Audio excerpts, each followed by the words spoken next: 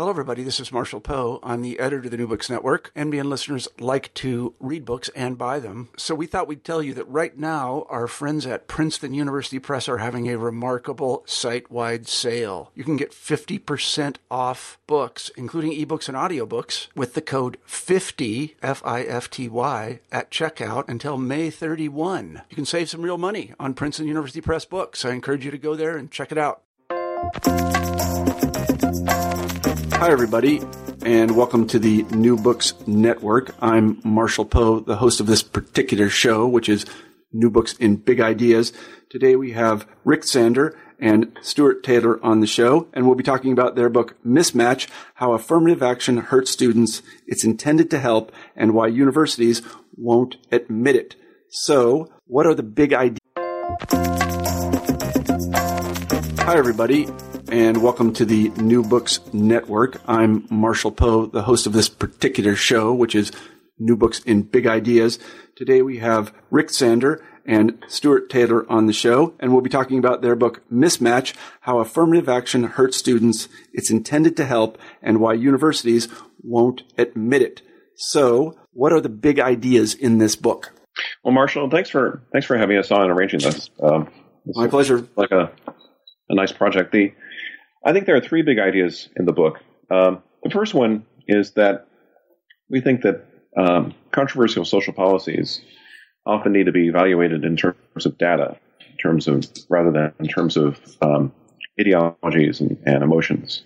Affirmative action is a good example because it's been passionately debated for over 30 years, but most of the debate has been locked in a fairly narrow range, where one side says justice requires that we compensate minorities for harms of the past and use preferences. And the other side says, no, we're now in an era of equality. We need to treat everybody the same. And our approach in the book is to say, well, both those things are somewhat true, but let's see how this program actually works. Let's see what it actually does. So the book is largely about trying to define how affirmative action and racial preferences operate in higher education today and what the effects are. The second big idea is that, to a very surprising degree, large racial preferences tend to hurt the recipients more than they help them. So, for example, students who finish high school and want to become scientists generally will go to a good school. Generally, they'll go to the best school that will admit them, and they'll study their program. But in the case of minorities who receive large preferences, that will end up putting them at a school where they're surrounded by people with stronger academic preparation. Because the preferences that universities use are extremely large, especially for African Americans and American Indians. So research shows that when students take a large preference, go to a competitive institution, and try to major in the sciences or engineering, they have extremely high attrition rates. Only about 10 or 15% end up getting a degree in the field that they want to. So that's just an example of how preferences can be counterproductive. The third big idea is that universities and higher education generally has sort of a culture of denial about the effects of affirmative action. Even though there's a mounting pile of evidence on these issues, it's been accumulating for almost 20 years, universities tend to ignore it. They don't want to talk about it. They don't want to provide data on what their actual outcomes are. And frequently they foster an environment that demonizes anybody who does ask these questions. So altogether, these things mean that we have a very unhealthy environment about affirmative action dialogue. And it makes it really hard to improve and reform those programs. Mm-hmm. Well, thank you for that. Stuart, would you add anything to that? Yes, Rick covered it very well, but I always like to add a little something. First, I'd like to emphasize, I think we would both emphasize that when we talk about affirmative action, we're in favor of affirmative action if it's understood as it was originally defined by Presidents Kennedy and Johnson as meaning especially active efforts to help racial minorities and other disadvantaged people. At the time, most racial minorities were disadvantaged. That's not so true now. Get a fair start in life. Racial preferences are what affirmative action has come to mean as that phrase is usually used. Racial preferences typically today operate by taking fairly well-off members of minority groups and giving them extra SAT points, essay grade point averages, giving them a preference in admissions in the universities over white and Asian students who are often less well off economically. And so I want to emphasize that we're in favor of that old kind of affirmative action. We're in favor, and our book explicitly advocates affirmative action for socioeconomically disadvantaged people. Mm-hmm. Number two, I just mentioned the types of harms Rick started that we think the current racial preference regime does to the recipients of the preferences, particularly black recipients of preferences. Apart from having trouble completing science courses for kids who wanted to be scientists and who would have succeeded in being scientists if they went to schools for which they were well prepared, their low grades go down, graduation rates go down. There's a very high bar exam failure rate and also failure rates on medical boards for good black students and other minority students who are placed with super qualified white students and who are not able to compete. And also, there's a loss of intellectual self-confidence that comes from being clustered at the bottom of the class and seeing that other people who look like you are clustered that way. It reinforces racial stereotypes of the worst kind. It reinforces the internalization of stereotypes of black intellectual inferiority by the supposed beneficiaries of preferences. And as Rick said, the culture of denial is very, very powerful, and I think it extends to and includes the universities of America, the selected universities, I think systematically misleading their racial preference recruits by suggesting that they're going to do very well academically when the universities know that most of them will not do well academically. Mm-hmm. Thank you both for that summary. And before we go on to talk about the particulars of the book, I want to make two things completely clear to the listeners. I will characterize this and you can assent or adjust this. So your argument is not against affirmative action per se. That's A. And then B, it is not based on fairness. That is, your criticisms of affirmative action are not based on fairness or unfairness. That's right. I mean, we have views about the fairness. And as Stuart mentioned, we do think it's unfair that the current preference regime is very skewed towards people who are quite affluent. Mm-hmm. Mm-hmm. And we think it's unfair when racial preferences don't distinguish between African Americans and African immigrants or mixed race folks. Mm-hmm. If an Hispanic preference extends to somebody who's only 1/8 Hispanic, I mean, there are lots of genuine fairness issues, I think, involved in any kind of affirmative action that looks primarily to race, as it currently operates. Mm-hmm. Right. I guess what I meant to say was that your criticism of affirmative action as currently configured is, to put it very bluntly, it doesn't do what we want it to. It is not effective. Right. Yeah. It's empirically driven, and it's saying if you look at the stated goals and you look at what's actually happening, there's a huge gap, and we need to cross that gap. Mm-hmm. Stuart, do you want to add anything to that? I agree with Rick. I don't dismiss the traditional fairness argument. The traditional fairness argument from the anti-racial preference side is it's unfair to take black students and jump them over white students who are equally or better qualified. We're not doing that argument again. That argument's going on for a long time, and people aren't changing their minds on it. That's why we're emphasizing the empirical evidence that shows it doesn't work, while sort of taking an agnostic position on the traditional fairness argument that has dominated debate on this subject. Mm-hmm, mm-hmm. And I think that's one of the real strengths of the book. Maybe we could talk a little bit. I'm a historian by training, and one of the most interesting things to me in the book occurs at the beginning, and that is the discovery of what you call the mismatch effect. How was it discovered?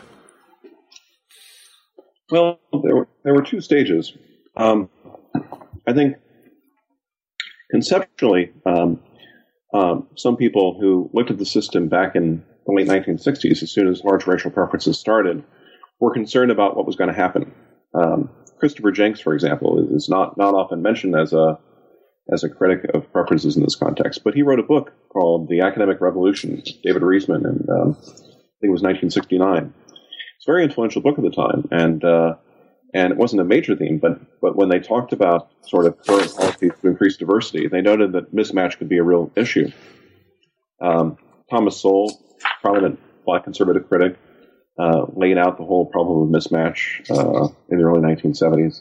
So I think thoughtful observers who were willing to speak candidly saw that this could potentially be a really serious problem. Mm-hmm.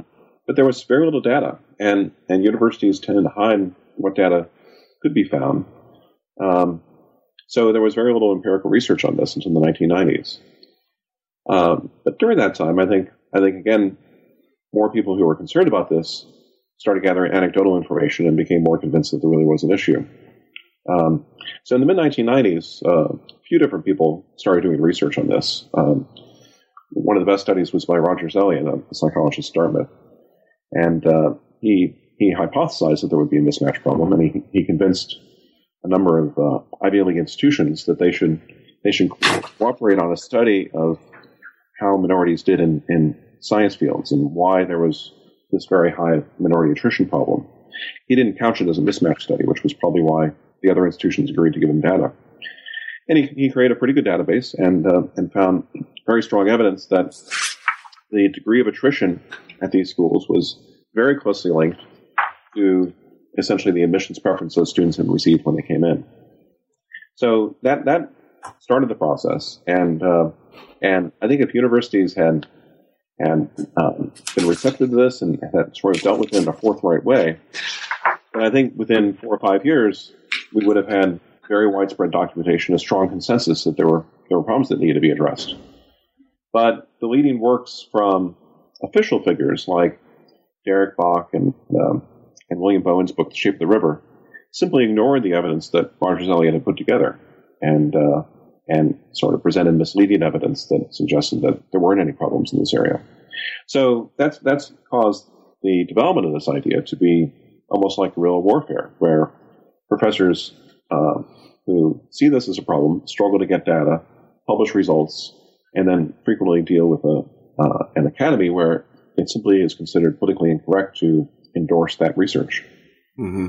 I mean, I know from my personal experience that universities are not very excited about releasing data on outcomes. They don't like it at all. And Stuart, do you have anything to add to that? Yeah, one figure who I think deserves a mention here in terms of early warnings about mismatch problems is Justice Clarence Thomas of the Supreme Court. Rick and I say in the book that we agree with him less often on many issues than we do with just about any other member of the court. However, we think that he saw exactly what the problem was with mismatch, and he saw it pretty early in life. He first, in an interview with the New York Times, talked about how African American students who he knew personally were harmed by being placed out of their depth academically. He made a similar argument in his dissent in the 2003 University of Michigan Law School case, Grutter versus Bollinger. That's the only Supreme Court opinion in which the subject's ever been mentioned, I believe, the whole question of mismatch. And although I'm afraid a lot of pro-affirmative action types who we hope to reach may have a visceral reaction because they don't like Clarence Thomas, but on this subject, he is well worth reading. Mm-hmm, mm-hmm. Yeah, I want to make something else clear before we move on, and that is that when we talk about placing students, and I'm characterizing what you're saying, so please correct me, when we talk about placing students who are less well prepared among students who are more well prepared, we are not disparaging those students who are less well prepared. No, we're trying to figure out how to maximize their education. Yeah. And a related point, I guess there are two related points. One is that I think when some people first hear this idea, they think that we're suggesting that students receiving preferences just aren't qualified for college, and that the effect of our suggestions would be to reduce college opportunities. And that's not true at all. There are hundreds of terrific colleges in America, but they cover a pretty wide range of spectrum in terms of the competitiveness in their student bodies and the rigor of their curriculum. And the focus of what we're suggesting is that you have to have a better match across that spectrum between students and the environments in which they're ending up in. Mm-hmm. In California, where racial preferences were banned by the voters in 1996, the effect of Prop 209 has pretty clearly been to substantially increase Black and Hispanic enrollment at the University of California, the most elite part of California public higher education. It's led to reductions at the very top of that heap. Berkeley and UCLA have fewer Blacks than they did before Prop 209. But those students who were displaced by Prop 209 and went to less elite schools because racial preferences weren't being used still ended up in very good schools, mostly UC schools, and ended up getting bachelor degrees and much, much higher rates. Mm-hmm. So the overall degree attainment rate here at the university has skyrocketed. Mm-hmm. Mm-hmm. Mm-hmm. Yeah, I mean, I think it's important to point out, you say again and again in the book that these are perfectly intelligent people. They just don't quite have the preparation that other students would. And I know that to wax biographical for a moment, this sort of happened in my own case. I went to a college in the Midwest, and then it was perfect for me. It really was, because I wasn't terribly well prepared for going on, let's say, to graduate school. And I've come to know a lot of people in my academic career who were terribly well prepared, who basically had college degrees before they got college degrees. And I think that, they profited from being at one of these very elite institutions. I think I would have really suffered badly had I gone to one of these places. But I was brought along and, I did just fine. I'm not the brightest bulb on the tree, but, I make a contribution. And I think it's an important thing to point out that you're not saying anything about the native intelligence, whatever that might be, of these people. They're not as well prepared. And you're saying that they are probably more apt to succeed in their life goals if they are put among other students who have similar preparation.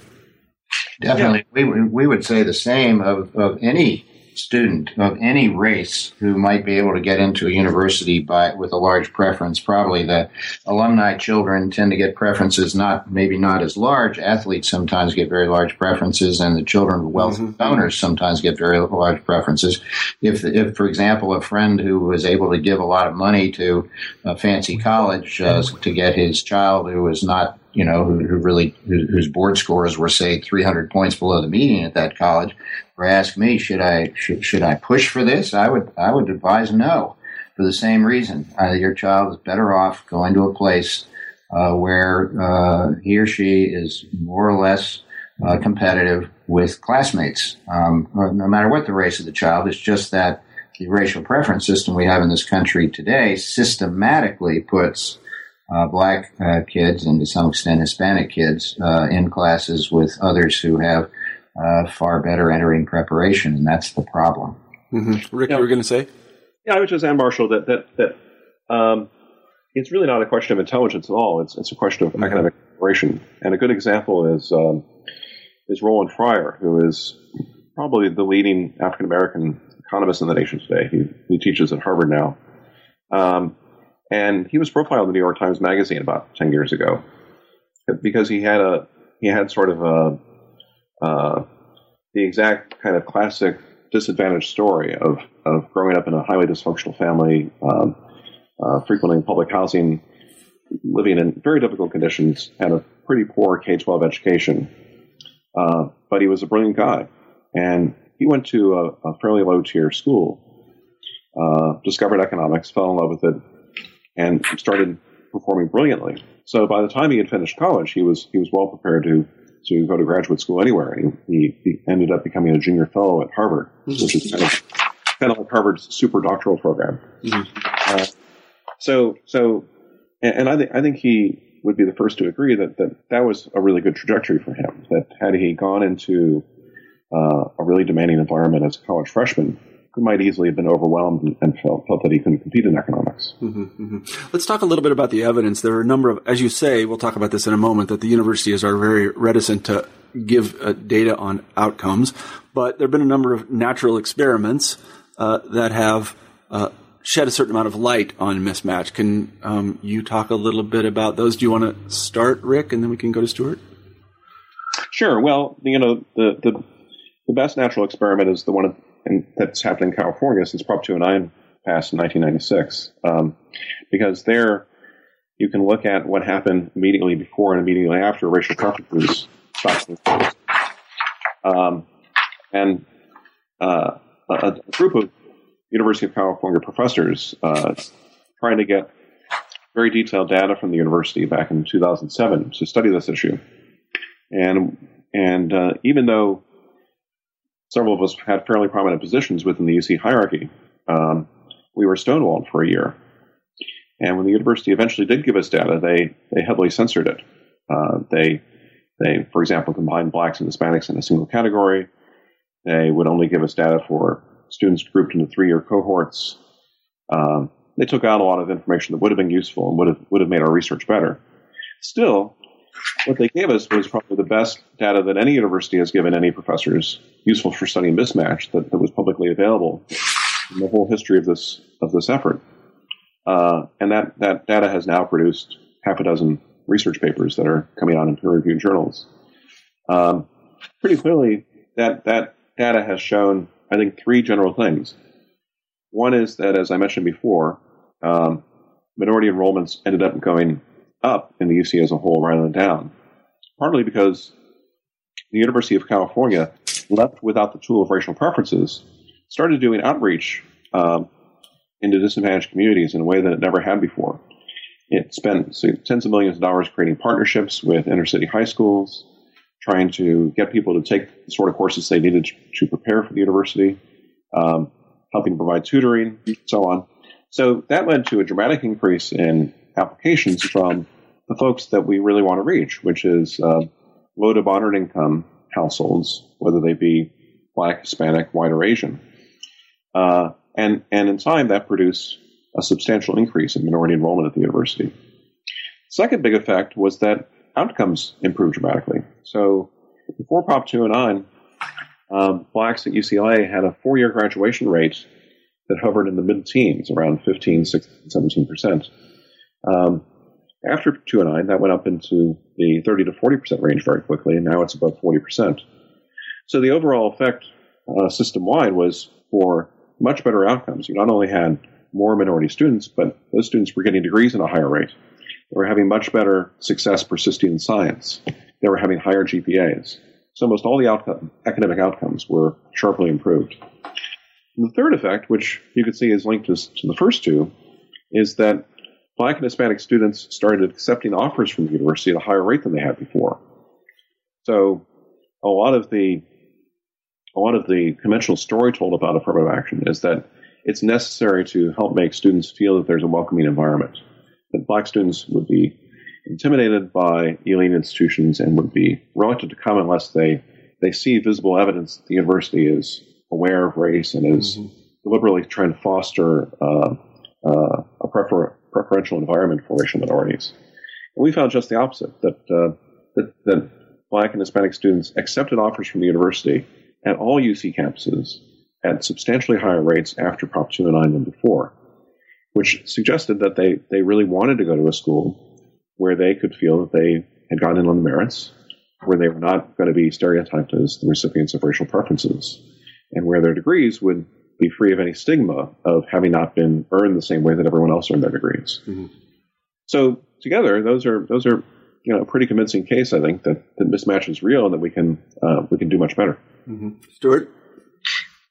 Yes, and just to telescope a little bit other evidence, there have been at least 4 major studies of undergraduate education that have shown, by and large, that African American students, in particular, who are put over their heads academically through racial preferences, tend to flee the tough courses. A large percentage come in wanting to be scientists, engineers, pre-med, or scholars. And these studies, which have not been rebutted at all, tend to show that they can't hack it in the really tough courses. They tend to go to easier courses, and they don't get to pursue their career ambitions, those who had wanted to be scientists or scholars, professors. The first, Rick mentioned the 1996 study by Rogers Elliott at Dartmouth, Similar results were reached by Fred Smith and John McCardle in a 2004 study.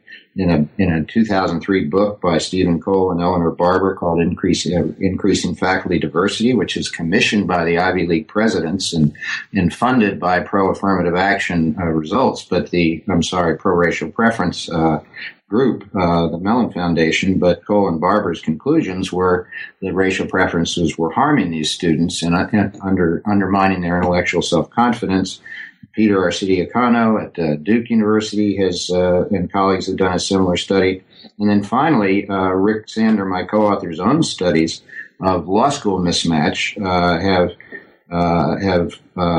have taken a further step because of the bar exam stands as a test of what people learned. And when you graduate from undergraduate school, there really isn't any universal test of what you learn. Mm-hmm. There is something close to that in the form of the bar exam, and Rick's own work shows astonishingly high failure rates on the bar exams, even by African American students, as compared with white or Asian students who entered law school with the same academic records, same LSAT scores, same grades, and yet there's still this huge differential in the bar exam flunk rate. And I think Rick shows compellingly that the reason is that the black students are, most of them, in law schools where they cannot do well.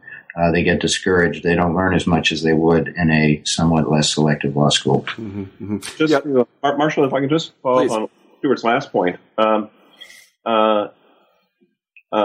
That finding about law schools has recently been confirmed by an economist named Doug Williams, whose research was accepted last month by one of the leading empirical journals in the field. It's the Journal of Empirical Legal Studies. What's really important about Doug's work is that he examined and compared blacks with other blacks and used a database that where he was able to estimate the size of preference that individual students had received. And he compared blacks who received large preferences with blacks who had been accepted to more elite schools but had chosen for, say, family reasons or financial reasons to go to a somewhat less elite school. So what's great about that research is that some of my critics had said, well, we can never really know if what's driving the difference between blacks and whites is mismatch or something else that's correlated with race.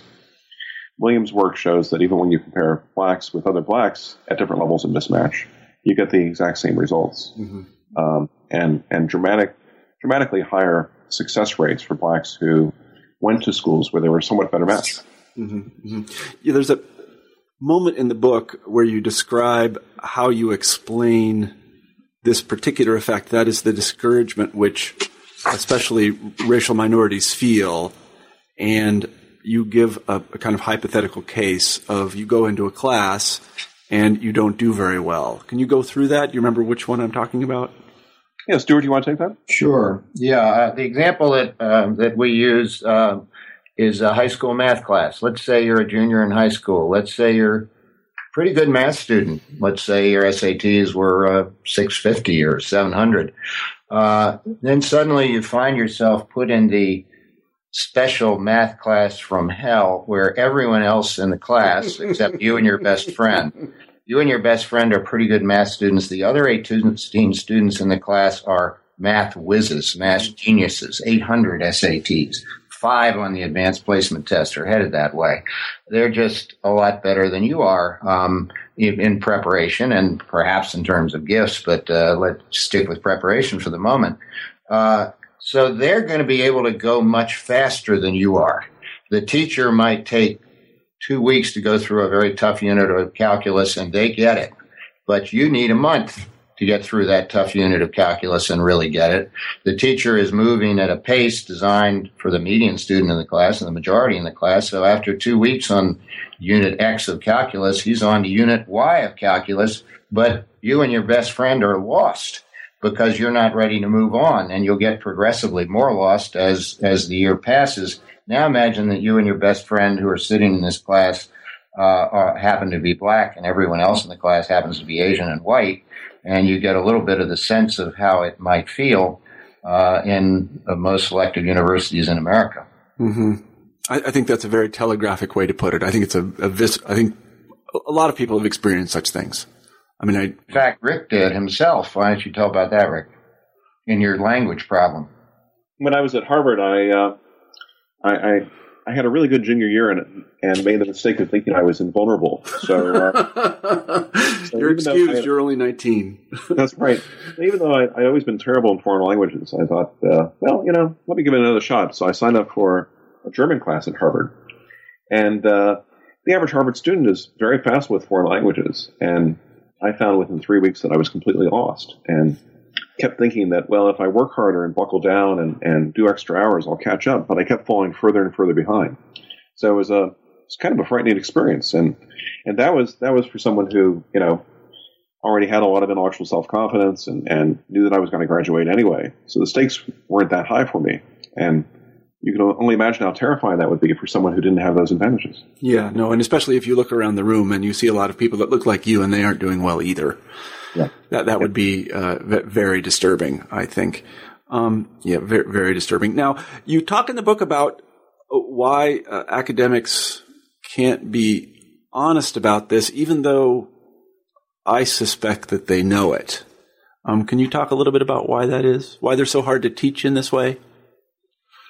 Well, there are many different motives for different sectors of the academy.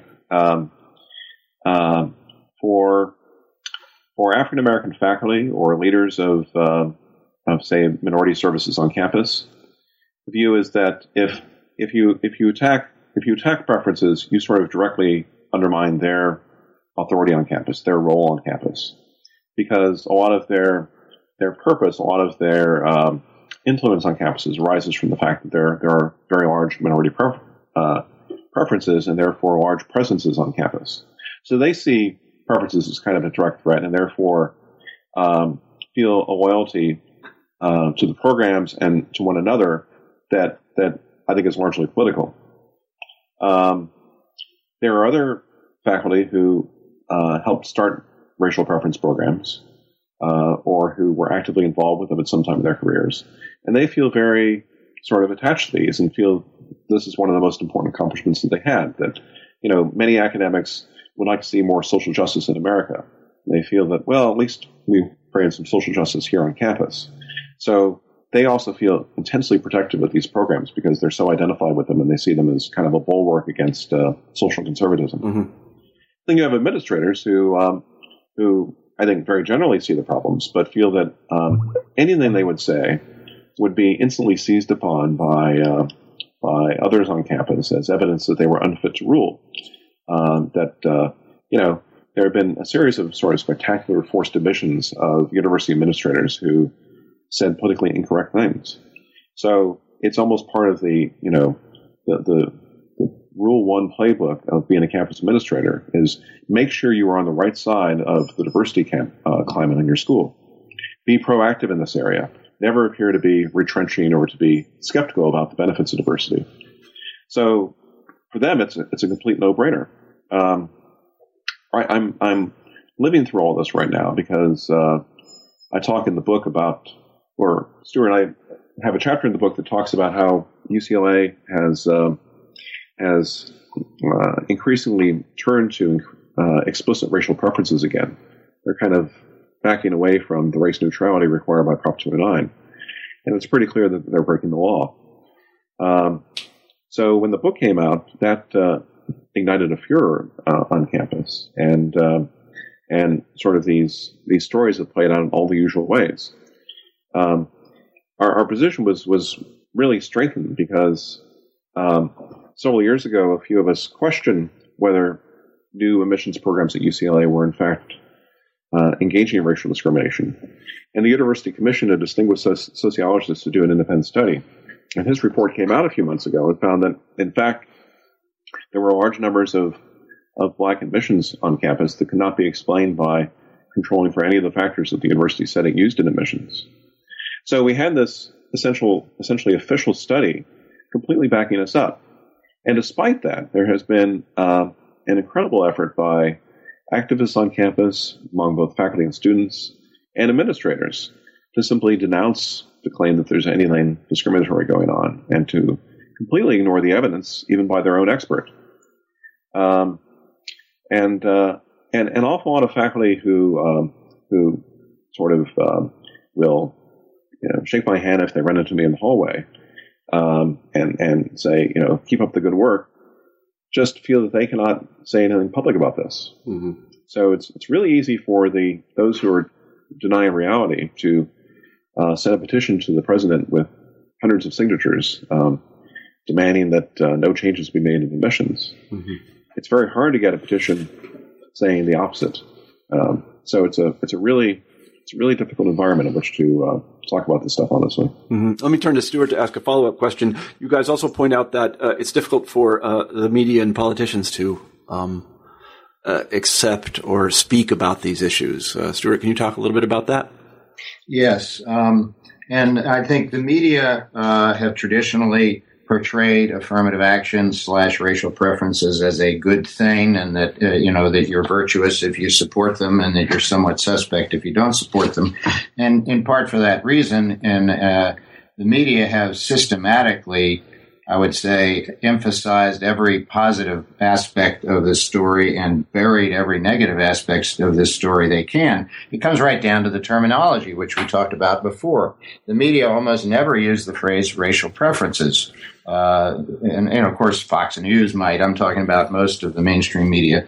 They use the phrase affirmative action, and it's a ambiguous and somewhat misleading phrase, because a lot of people think that when you say affirmative action, you're talking about benefits for the disadvantaged, race-neutral benefits for the disadvantaged, or you're talking about what Presidents Kennedy and Johnson meant, which was trying really, really hard to open up opportunities to members of all races. When in fact, the media know perfectly well that when they say affirmative action, they're talking about racial preferences, but their readers don't all know that. Politicians, I think, are terrified of this issue. Even though most Republicans, at least, and a lot of Democrats I know, have severe doubts about the wisdom of racial preference policies, no national politician has made a strong attack on this policy since at least 1996, when California adopted a ban on racial preferences.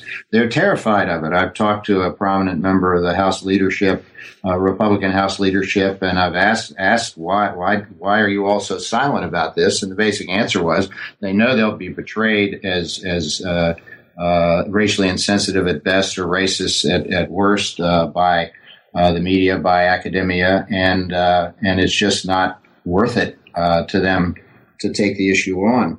I'd just add a footnote on, although the dishonesty and the secrecy I deplore that the universities engage in, I'm sympathetic to them at least in two ways.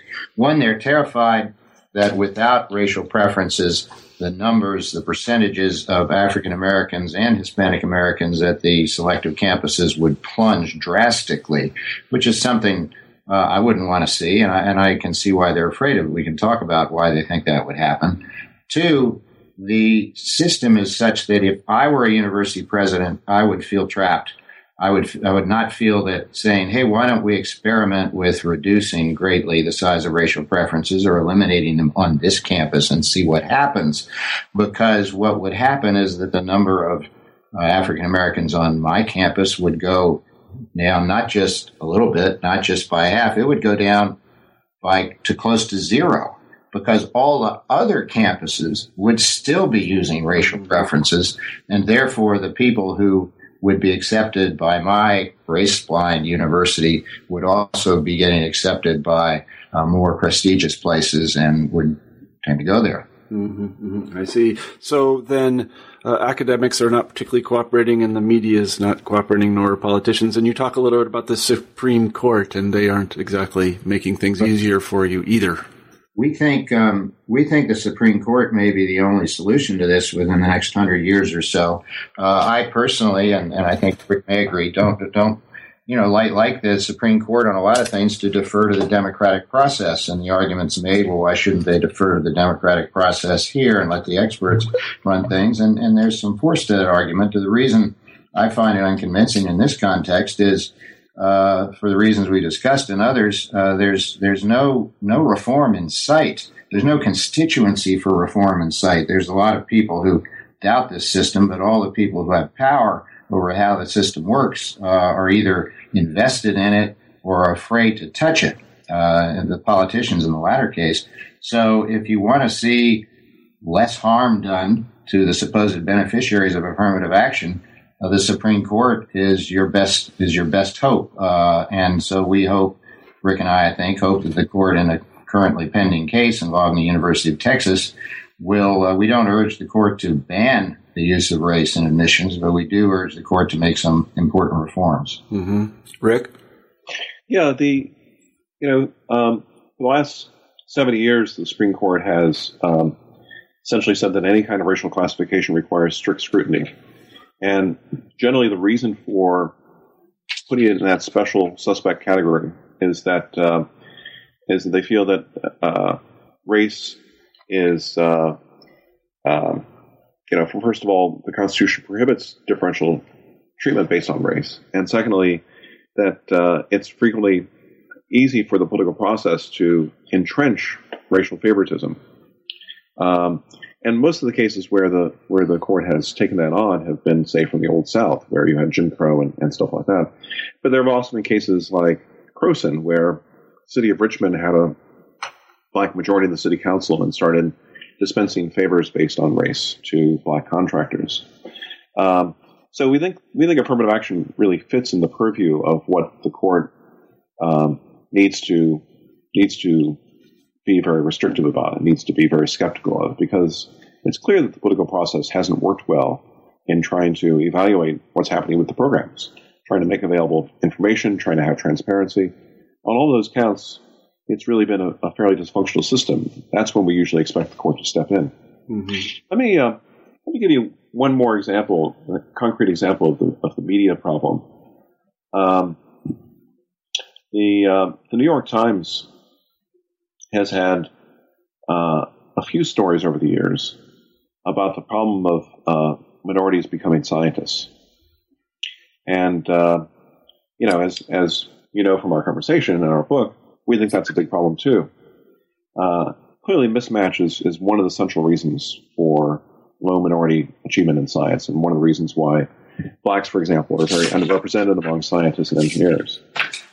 The New York Times, in covering this, has never even raised mismatch as a possibility that can affect minorities. They talked about a general issue of students going to schools where they're less well prepared, but they've mostly have focused on whether there's discrimination somewhere.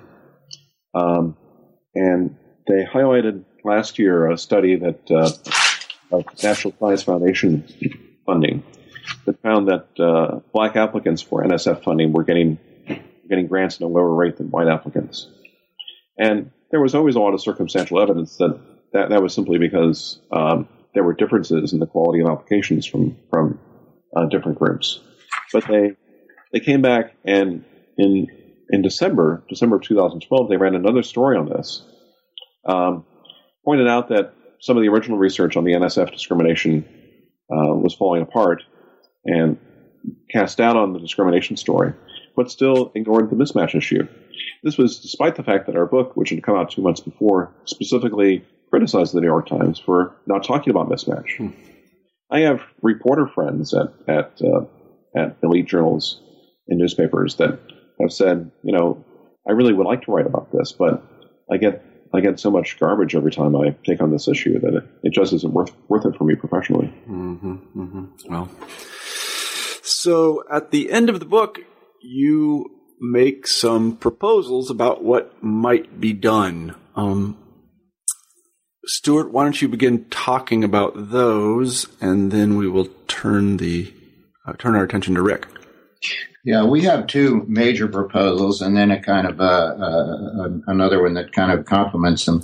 The first is total transparency in university racial admissions programs, in the sense that the universities should make available to applicants in the first instance, but also to the general public, all the information, all the data that show how their admissions policies work, actually, what the usual what the gaps are between various racial groups, for example, in terms of admissions criteria, in terms of newly admitted students, and how well people do academically, either from within, and those could be correlated mainly with their entering credentials. If somebody has an SAT, people have SAT scores of ABC and high school GPAs of whatever. How are those people doing at Princeton or at Harvard or at Georgetown or at GW, so that people who are being accepted with large preferences can get some idea whether they really are likely to do well, as they're generally told, or as the data would show, not so likely to do well. And so, this would be healthy both as a consumer protection measure for the recipients of preferences, but also as a public policy measure, so that the people who are ultimately responsible for what our public policies are, politicians and voters, as well as university officials, would have all the available data on how all the information that's being hidden should be made public.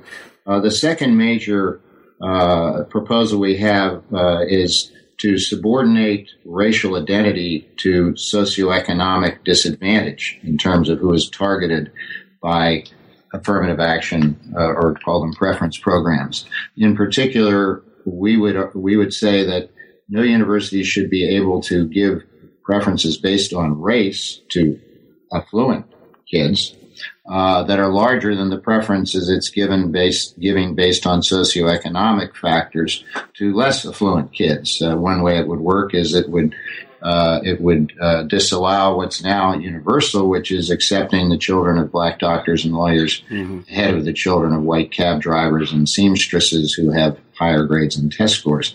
Part of that, and the third and less important but related thing would be to ban race-based scholarships as opposed to race-based admissions criteria. Race-based scholarships are used more or less by universities who engage in bidding wars to try and get the best qualified racial minority students to come to their school, and they really don't increase at all the total number of racial minorities in the universities. They simply channel money towards these bidding wars that would be better invested in promising students who need the money.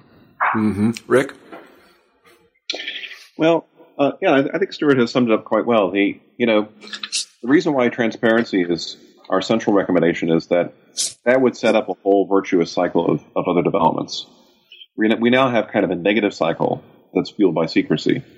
But with transparency, any school that has to make public how students who receive preferences end up doing is going to immediately realize that they have to do one of two things. They either have to provide better academic support for the students they're admitting, or they have to retool their admissions programs. And either of those things would be constructive. Students, clearly, when they are comparing offers of admission, need something better than the U.S. News and World Report rankings to figure out, what are the merits, what are their prospects of these different schools. So transparency creates all sorts of accountability that would be incredibly healthy for the system. And once there's a certain amount of accountability, then debate has to come out in the open.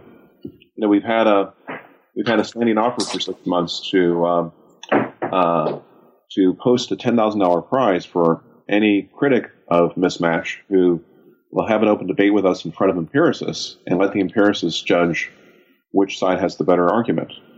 And no one has taken us up. Whenever I do have debates with critics, they usually start out, they're generally non-empiricists, and they'll start out saying, well, I'm going to cite some of the evidence, but I'm not prepared to defend it because I'm not an empiricist. It sounds incredible, but that's happened to me at sort of the two largest debates I've been in recent months. So you now have a situation where the sort of the establishment affirmative action position is to simply not engage with the issue. If there's transparency, then they'll have to engage. Is there any, and either of you can answer this, are there any institutions that are moving toward transparency in this way? It would seem to me, let me just say my own thought on the issue. It would seem to me that sort of less prestigious schools who are doing very well have a lot of, it would serve them very well to release all this data. I can see how the prestigious schools wouldn't want to do it. Well, the problem with that is the cascade effect. So when the school uses preferences, then they force the second-tier school to make a choice. Either that school can use even larger preferences, or they can have very few minority students. And in the current environment, it's just politically impossible for a school to make that second choice. Mm-hmm. So the cascade, as we show in Chapter 2 of the book, tends to produce substantially larger preferences as you move from Tier 1 down to, say, Tier 5 schools. Say a 200th ranked school would be like a Tier 5 school. Mm-hmm. So there aren't that many counterexamples of schools that can put forth that information. One sort of school that can are the historically black schools, and they have put out a lot of information. And there have been a lot of studies showing that blacks who go to those historically black schools tend to have very good outcomes. But that has not been seized upon by observers or reporters or politicians as something about mismatch. It's seen as something about the environment of those schools. Mm-hmm. So there's been a surprising lack of what you're suggesting. Yeah. Stuart? Whenever the data do come to light, and they come to light here and there, almost always over the resistance of the universities who try and keep them secret, they're really quite striking. And in the current pending lawsuit, for example, against the University of Texas admissions system, we brought to light, and a friend of the court brief we filed, data showing that for the relevant group of applicants, those admitted outside the so-called top 10% system, the mean SAT score on a scale of 2,400 of Asians was 467 points above the mean black score. The mean white score was 390 points above the mean white score. These are gigantic gaps, and they're typical of what goes on around the country from all the evidence we've seen. So, and one thing we should emphasize is if the gaps were small, if it were, say, 50 points on average or maybe even 100 points on average, then the mismatch problem wouldn't be such a big problem, because nobody's claiming that, that every SAT point is a huge difference between people who have a little bit fewer or a few more. It's when you have great big gaps like these that the mismatch problem presents itself. Mm-hmm. Mm-hmm. And we don't even really know whether small preferences are a net harm or a net benefit. The data that's available isn't granulated enough to let us measure that. Mm-hmm. It's possible that if you have a small preference, that you sort of do better because you respond to the challenge and you have talented peers who can mentor you and things like that. That's something that there ought to be research on. Mm-hmm. But to do that, we have to have better data. Mm-hmm. Let me ask this as a final question. And, Rick, you've already sort of touched on it, but let me ask again. How has your book been received in various quarters? We've generally been pretty happy. It's gotten a lot of good reviews. There are good Amazon ratings. There's been a fair amount of coverage, and I think that there are signs in a way that I didn't see at all when I started working on this field 7 years ago, that some liberal establishment groups are really trying to engage with this. So there have been several organizations that have approached me that I don't think would have talked about mismatch 5 or 6 years ago that want to set up a dialogue. I'm giving a talk to a group called the Philanthropy Roundtable later this year that has many members that are sort of invested in providing grants to education. And they want to know sort of if mismatch is true, how should that modify their kind of educational strategies. So elements like that I think are really encouraging. Mm-hmm. On the discouraging side is that most of the standard liberal outlets, like the New York Times and the New York Review of Books and the New Yorker, have pretty much ignored the book. When I don't think they would ignore a book that had a similar level of kind of public policy reach and empirical detail, but came out and argued that affirmative action was a good thing. I mean, if you compare the reception of the New York Times to our book with what it accorded The Shape of the River when that came out in 1998, it's like night and day. Mm-hmm. So there's still a tendency by a lot of the standard organs to just pretend that this issue isn't there. Stuart? Yeah, I agree, and I'd emphasize, I think it's kind of shocking, frankly, that a book that's been treated as important by a lot of important people, including those who wrote blurbs for us, including some fairly liberal people, has been totally ignored by the New York Times. It'd be one thing if they wrote a review that said, well, here's why this book is unconvincing, but they haven't taken that. The people who have attacked our logic have been longtime critics of Rick's, by and large, and then some other people they apparently recruited who wrote in friend of the court briefs in the Supreme Court responding to our brief and are starting to write in reviews. Very complicated attacks on the statistical methodology underline some of the conclusions, mainly the ones from Rick's earlier work on law schools.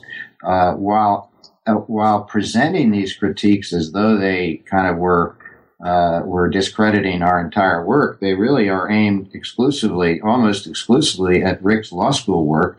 They're recycled versions of critiques that Rick responded to compellingly, I thought, several years ago.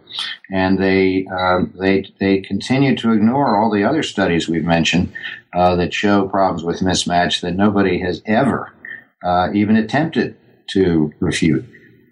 Yeah, why don't we just talk a moment about sort of the general critique and respond to a couple of Please go ahead. I think, when my original piece came out on law school mismatch, there was actually an organized effort to refute it. There was a meeting at the American Association of Law Schools convened for people who were concerned about the article and planning how to respond to it. And there were about 20 critiques that were published within about a year and a half of the publication of my piece. And no published article that supported it. So the critics were pretty happy because they thought that they had sort of shown that the establishment was firmly rejecting this conclusion, including a lot of distinguished empiricists. And then an effort started to look more closely at some of the findings of those. And we challenged one prominent critic to sort of show the numbers behind her results. And it turned out that the results didn't really exist. And the journal that published the critique had to withdraw it and apologize. And a new article running the same numbers showed exactly the effects that mismatch predicted. Then there was the Williams piece that I mentioned has just been accepted, which goes through each of the critics and essentially shows that if you make proper adjustments, reasonable adjustments for biases in the data, if you do the tests using all the information available instead of a subset of the information, then the results are very strongly supportive of mismatch. So a lot of those early critiques have now been discredited. Therefore, an awful lot of the current critiques basically draw on that 2005-2006 literature. Hang on a second. And instead of sort of advancing a particular argument, they say, well, there's a clear consensus rejecting the mismatch argument. In other words, the current literature almost entirely relies on the earlier consensus as evidence against mismatch, instead of talking about the evidence at all. And that actually seems to be very encouraging because it means that these guys have run out of ideas. Mm-hmm. They're sort of hoping that people will not look too closely and will just say, well, if you just count the number of critiques, then that seems like there's room for doubt. Mm-hmm, mm-hmm. I'd say the main current critique by some serious empiricists is that, and this was made in the Supreme Court brief that they filed, was that policymakers should not act on mismatch until there are randomized experiments showing that mismatch exists. In other words, that the quality of evidence behind mismatch is not comparable to the quality of evidence we have for, say, testing a new medicine or scientific theory. We haven't done controlled experiments, and that's perfectly true. But the response to that is threefold. One is that if the only social science out there was based on controlled experiments, then social sciences would have very little to do because there aren't that many controlled experiments involving humans. In fact, there are a lot of federal regulations saying that you can experiment with humans in many ways. So controlled experiments is an awfully high bar to set. The second is that we do have some pretty good quasi-experimental evidence, like we talked about before with Prop 209 and with this evidence on blacks who choose to go to different tiers of law schools for different reasons and looking at their academic results. So the kind of evidence we have is actually dramatically stronger than the sorts of evidence that supporters of affirmative action think is fine when they're talking about other issues. And the third is that if universities would sort of at least admit that this was a potential problem and would try to set up controlled experiments, we'd be totally for that. Mm-hmm. We are leading the charge for it. Mm-hmm. So we think the critiques are really kind of hollow, and it's a sign of weakness, but it's also disappointing that they're even given credence by any kind of mainstream outlet.